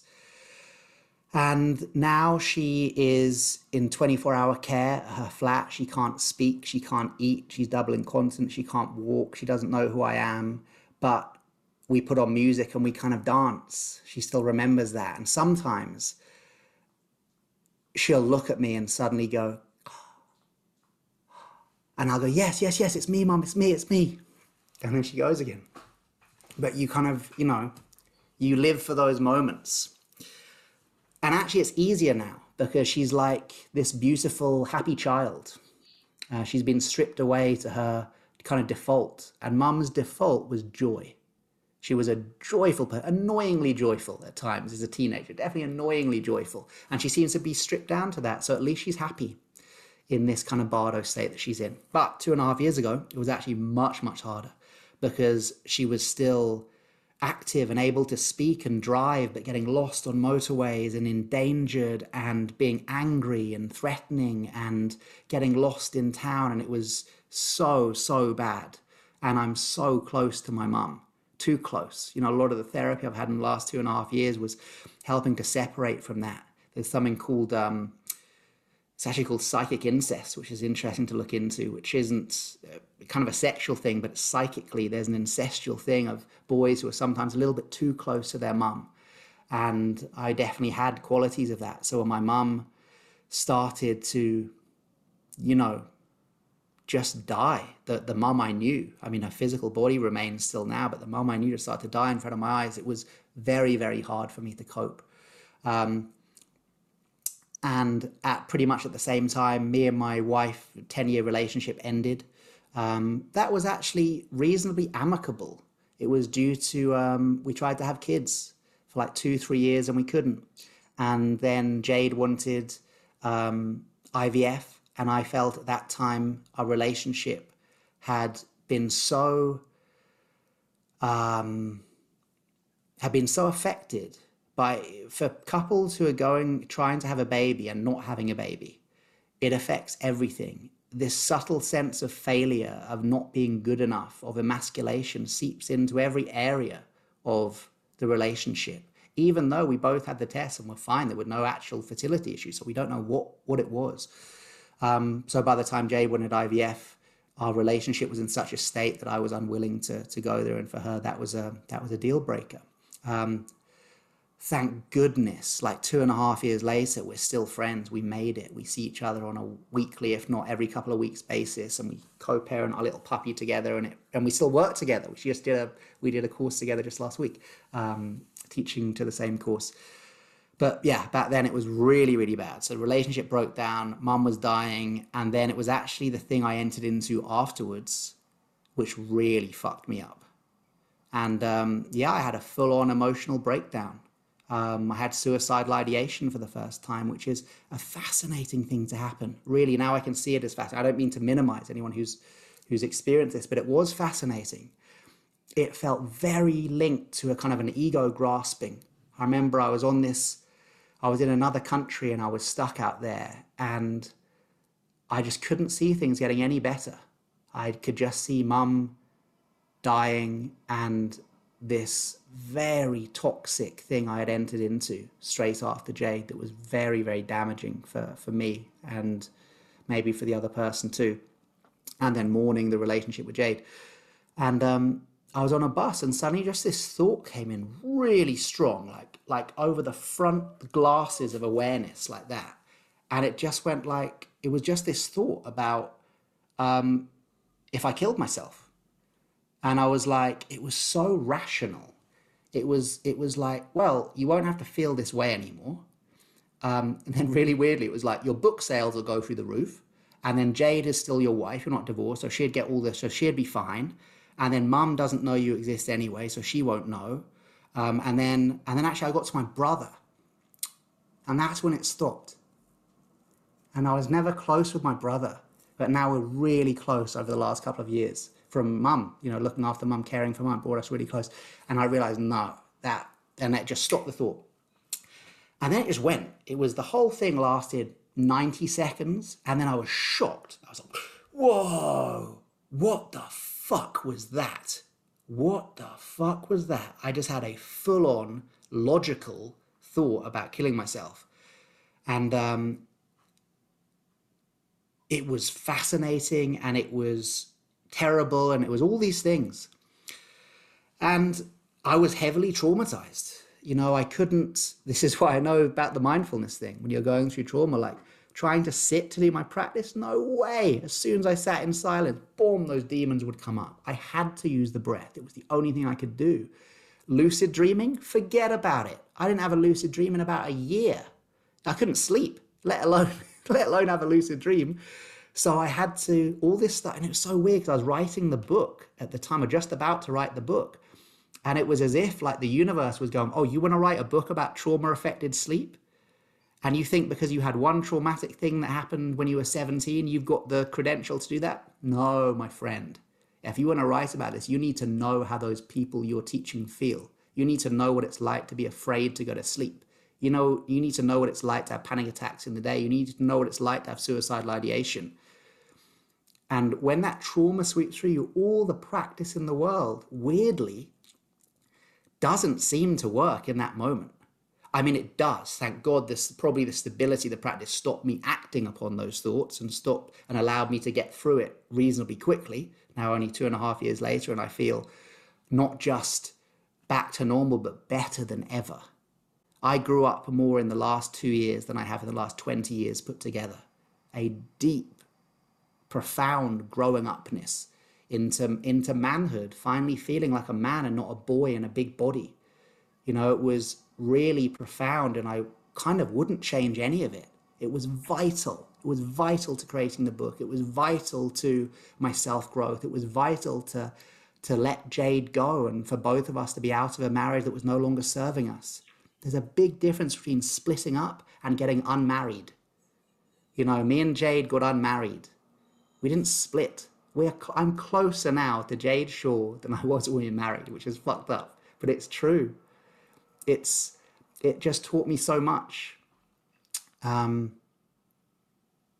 yeah, really helped me to empathize with those who are going through trauma. So yeah, and of course, so easy, Tibetan, oh, it's the Tibetan obstacle year, that's why it happened. It's like, dude, it happened because there was a triumvirate of shit that, you know, coalesced into this real kind of crazy year period. But yeah, it did happen to be over that kind of 36 year, I think. I'm very interested, actually, when you say you grew up more in the last 2 years. No, I appreciate this about you, actually. You're very open about your life and about your struggles as well as your successes. And in fact, you mentioned actually some of these themes that you've just discussed here in Waking Up to Sleep. I think in the intro I talk about that. I want it. There you go. Right, and I think that's an interesting. You know, I'm actually kind of curious what's behind that willingness to be so open, which as I've said, I appreciate about you. But I'm also curious. You said you've grown up more in these last 2.5 years than, you know, so much anyway in these last 2.5 years, and you've learned so much. Could you boil down what specifically it is that you've learned? What are the dynamics of that maturation process that you've experienced in these last couple of years? Yeah, so I didn't realize until Jade left and I was living alone that I was massively scared about living alone. I was a 36-year-old man who couldn't live alone. I had lived in the Buddhist center for 8 years before that, surrounded by people, and hadn't felt lonely in 8 years, never had to have a meal alone unless you wanted to, you know, surrounded by Sangha. So, and I do remember in my 20s, when I first moved out of home, feeling a bit lonely sometimes if my flatmates weren't in and stuff.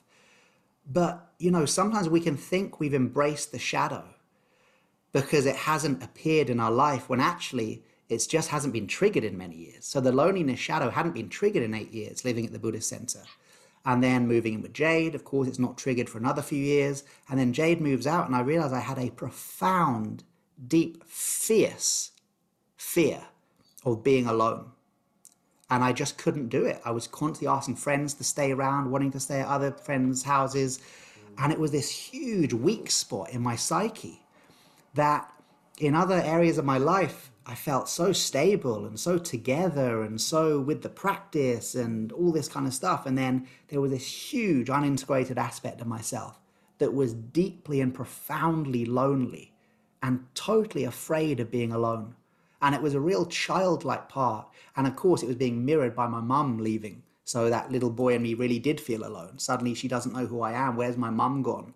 So it was really infantile, really old trauma, which we did trace to some childhood experiences that I had and a kind of early sexualization, which I wouldn't call in any way abuse, but there was an early sexualization of me that I was willingly part of. And it was nothing to do with my family or anything. I was willingly part of, but was way too young to be sexualized. And so it was that. It was revealing that real demon of loneliness. So the breakthroughs were learning to live alone, to be okay with myself, to know that being in my own company wasn't a sense of failure. That there's a difference between aloneness and loneliness. And I needed to learn how to be alone without feeling lonely. And it was a profound breakthrough for me. And I had a very good therapist who I'm still seeing now, Core Process, which is the Karuna Buddhist-based form of Western psychotherapy. So good, so good, so good. The core and Core Process is Buddha nature. So basically it's basically Buddha nature-based psychotherapy, but they call it Core Process but core means Buddha nature, the core of one's being. Very good therapist who really helped me through it. Started going to men's groups, started exploring elements of my own sexuality. You know, I hadn't been single since I was in my kind of 20s. And yeah, just this growing up thing. And I remember seeing in Ken Wilber, he had this kind of graph, I think, actually, where he had growing up and waking up. And I realized living at the Buddhist center, doing the 3-month retreats, doing all this thing, I'd spent so much of my life focusing on waking up that actually the waking up thing maybe looked quite impressive from the outside. Like, oh, wow, I've done a bit of waking up. This guy's a practitioner. The growing up axis, was sadly, sadly lacking. And then in the last 2 years, it's been the opposite. As far as the waking up, I've done a little bit of formal practice and, definitely had my lucid dreaming practice back, but not anything compared to how it was before. However, on the growing up axis, so much, so much, so much. And a real awareness that if one combines the Western psychotherapeutic process with the intrapsychic practices of Vajrayana Buddhism, you have a very, very powerful combination. Either by themselves, I think for Westerners, lack something. But if you combine them together, we have, after a therapy session, we'll be looking at the certain Vajrayana practices I'm doing before next week's therapy session, a perfect integration of Western therapeutic models with Vajrayana practice that has been so, so helpful. So, so helpful. So I don't know if I answered the question, but I know that I'm okay to be alone now and that my self-worth is not dependent on being in a relationship. And that if I am in a relationship, and I am in a relationship now, those can add to my happiness, absolutely, but in no way does not being a one detract from it.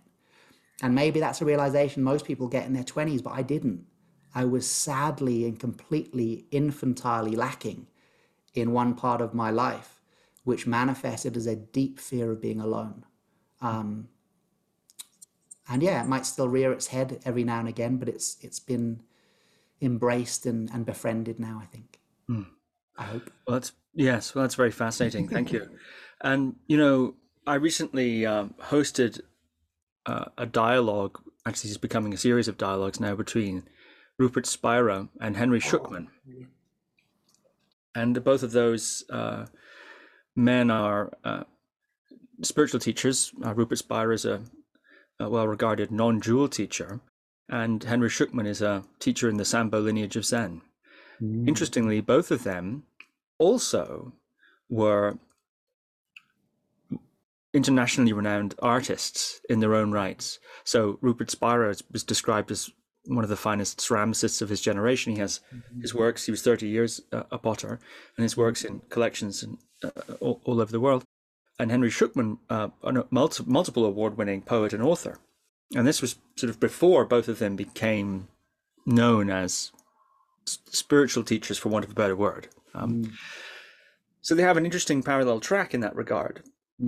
So we've been talking about the intersection of creativity and call it what you like, awakening, spirituality, whatever. These words aren't really sufficient. But an interesting difference between the two of them is that Rupert found that and once again, this isn't quite the right way to say it, but as Rupert deepened in his spiritual explorations, which he would call his sort of quest for truth or his love of truth, he actually found that it enhanced and liberated and allowed himself to give himself fully to his art, which he called his love for beauty. He was able to reconcile through his eventually his love for beauty and his love for truth, which had previously been somewhat in attention. So he found he's able to give himself even more to his art. Very interesting. Henry, on the other hand, found that he writes about this in his excellent memoir, One Blade of Grass, Henry Shukman's memoir. He found that as he progressed into deeper or spiritual explorations and so on and so forth, and also reconciled and began to heal lots of his trauma. He had lots and lots of trauma also to reconcile. He found that the engine of his creativity he found that I think he called it an angst, kind of existential angst, a kind of pain, essentially, which was the engine of his creativity, was healed and began to be calmed, and therefore actually his impetus to write was largely lost. He's subsequently since returned with his book One Blade of Grass as an example. but for many years he didn't write. So these are two interesting tracks, I think, that are actually significant difference in an otherwise rather similar trajectory. You know, you're talking there about you have a different relationship now, certainly, it seems, to your lucid dreaming practice, for example. You're doing less lucid dreaming, is what you said. Yeah. I'm wondering if you relate to either of those, as you've been, you know, engaging in this deep healing, deep maturation process of growing up, as you put it, in addition to your waking up practice. I'm wondering if you yourself see any, how do you see your relationship to your art, if you want, you know, your art, which is, I think we can say things like your lucid dreaming practice, certainly. And yes, your writing. Also, you're a best-selling, an award-winning author yourself. And also your presentation, public speaking skills, also something I think that you craft very well and deliver very skillfully. So I'm curious if you see any, in line with Spira or Schuckman, any kind of change in relationship to those dynamics. Yeah, so I think I relate much more to Spira. So I found that actually, you know, what I was going through really fueled my creativity. Now, the lucid dreaming, it wasn't so much that I stopped the lucid dreaming, it was just that I couldn't do it because of the sleep practice. But that allowed me to learn the breathwork practices and concentrate on the yoga nidra and these other kind of sleep practices, not more the conscious sleeping practices more than the lucid dreaming practices. So I didn't feel that it completely kind of reduced the creativity in that way. And as far as the book writing and stuff, no, it's fuel for it. I gave some of the best workshops and presentations when I was in the depth of my trauma. I mean, I remember one time, literally, I was about to go live. I had like 120 people on this course in the lockdown, you know, and everyone was doing online courses. So there aren't usually 120, but this one had a lot of people on it. And I was drying my eyes because I'd just been crying over my heartbreak. And then suddenly, welcome, okay, here we are, day one of the lucid dreaming workshop, blah, blah, blah. I gave a hell of a workshop because there was something like I could give to others. Like, for this weekend, there's no time to think of me and my heartbreak. I need to support these people. I've got to teach them lucid dreaming and dream yoga in like 3 days. Like, that's my focus. And there was something that was so liberating about being forced out of this kind of ego, poor me state that was really, I enjoyed it. I just kept on booking in workshops. I was like, as long as I'm teaching, I'm not in my own story because I'm with them. I want to be part of their story. I want to give to these students who are learning from me. So yeah, I found it was brilliant. I gave some of the best courses in the depths of trauma and the depths of heartbreak. So I find it really kind of fuel for the fire. Of course, God, I don't want to go through that again at all.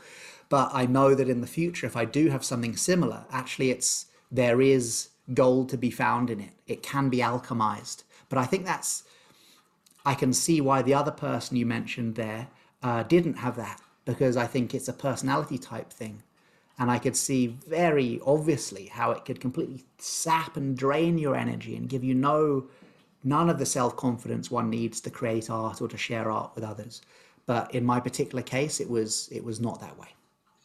I think in Schuckman's case, it was the calming of the inner turmoil that came from successful resolution of trauma that resulted in the falling away of the desire to create art. It wasn't necessarily, I think, in the midst of the trauma perhaps was an engine for his creativity. I see. It was the having resolved it to an extent, or having healed it to an extent, that he found what was left was this deep peace.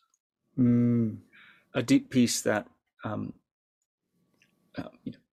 didn't have the dynamics of that were, I mean, for those who should listen to Henry talk about it himself, it's very fascinating as he describes it. Just look back to the archives, Henry Schuckman.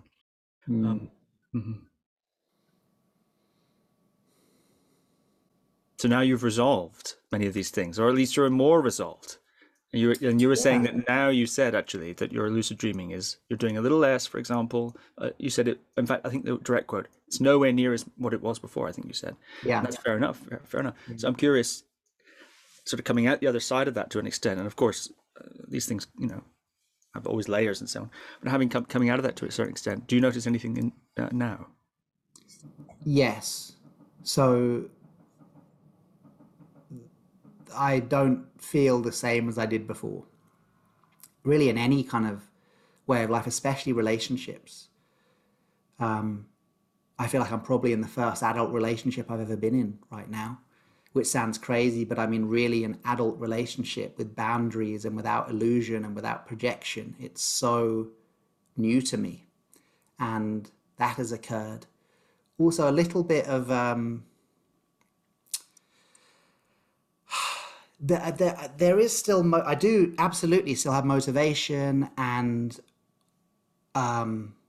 want to do things, but I think the focus of that motivation has shifted somewhat. For example, when I do the work with people who are traumatized or veterans, for example, there's a feeling of, why do I do anything else? Because this is like ground level helping. So my focus on maybe the kind of more big commercial lucid dreaming retreats I used to do, that has lessened greatly. And now the focus is on, you know, how can I help the most people at the ground level? And when someone is so traumatized they can't sleep, and then you share some exercises with them and suddenly they sleep for the first time, like 2 days later, you're like, that's what makes me feel good. That's what that's what makes me sleep well at night. Like there's much more a focus on that kind of core level helping. And also the lucid dreaming, one of the reasons why the lucid dreaming hasn't fully come back yet is the vast majority of the lucid dreaming practice I would do was on retreat. I mean, you've been to one of those retreats where I do the 4 wake-ups a night. We all sleep in the room together. Every 90 minutes, you wake up and drop down. I basically created that because it was what gave me the most lucid dreams. And I was like, oh, let's all do it together. So I can't wait to get back to live teaching, because then I have this retreat set up.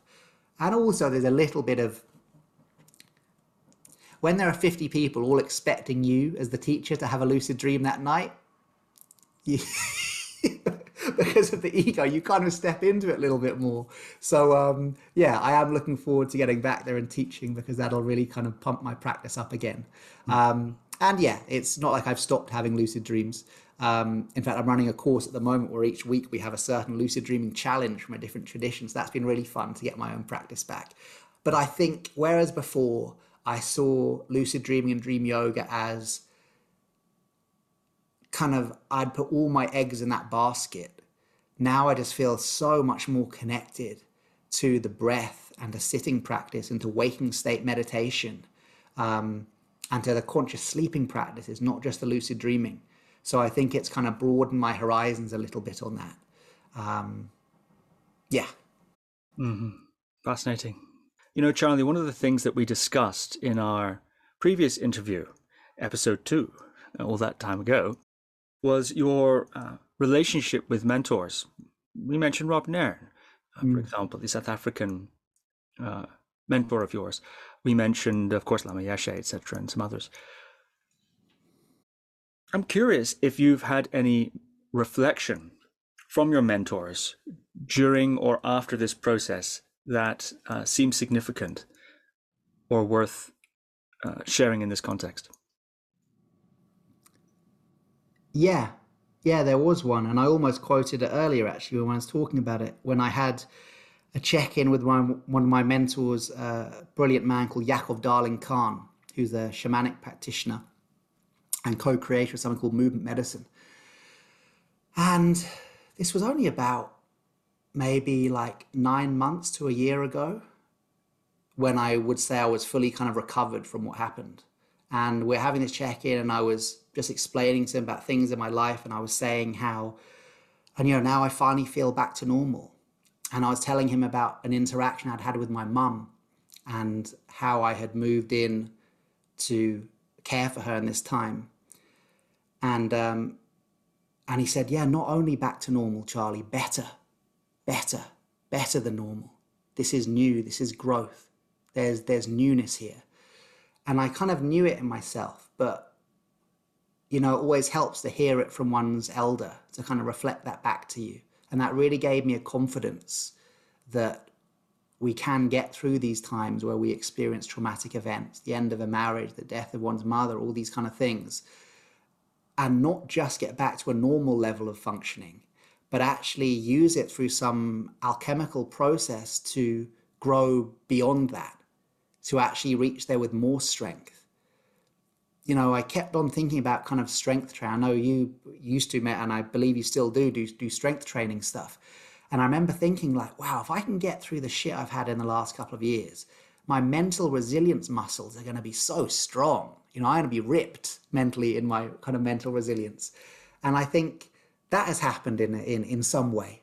You know, a strength of that finally feeling kind of like a man rather than a boy in a man's body. I think that has stayed with me. Yeah. And just a furthering of this mission. The mission statement is so clear for me now. It is so clear. My job in this life is to spread the Dharma of the dream state in the West, just as Padmasambhava did in Tibet. That's it. To spread the Dharma of the dream state in the West, as Padmasambhava did in Tibet. That's it. If by the time I leave this life, I can have achieved that goal, that's it. That's brilliant. And that mission is very, very clear right now. And the Dharma of the dream state is not just lucid dreaming. It's helping people to sleep. It's conscious sleeping practices. It's breath work that affects sleep. It's how to not be asleep when you're with your eyes open, how, you know, wakefulness. That mission statement is really, really clear. So it's nice to be in that state where I know the way ahead. Wonderful. Well, this has been fascinating discussion, Charlie. Thank you very much for your time. Wake up to sleep. 5 powerful practices to transform stress and trauma for peaceful sleep and mindful dreams. I strongly recommend everyone get a copy. It's fabulous. And charliemorley.com for lots of free resources and all the latest updates on Charlie's courses. Online, lots of them, but now, you were telling me before, increasingly you're doing some in-person retreats as we are coming in now to 2022. That's very exciting. Yes, finally booked in. A couple of dates in America, Italy, France, Czech Republic, and a few at Holy Isle too. So yeah, really glad to be doing in-person retreats again. That's right. Charlie Morley, thank you very much. Thank you. Thank you for listening to another Guru Viking podcast. For more interviews like these, as well as articles, videos, and guided meditations, visit www.guruviking.com.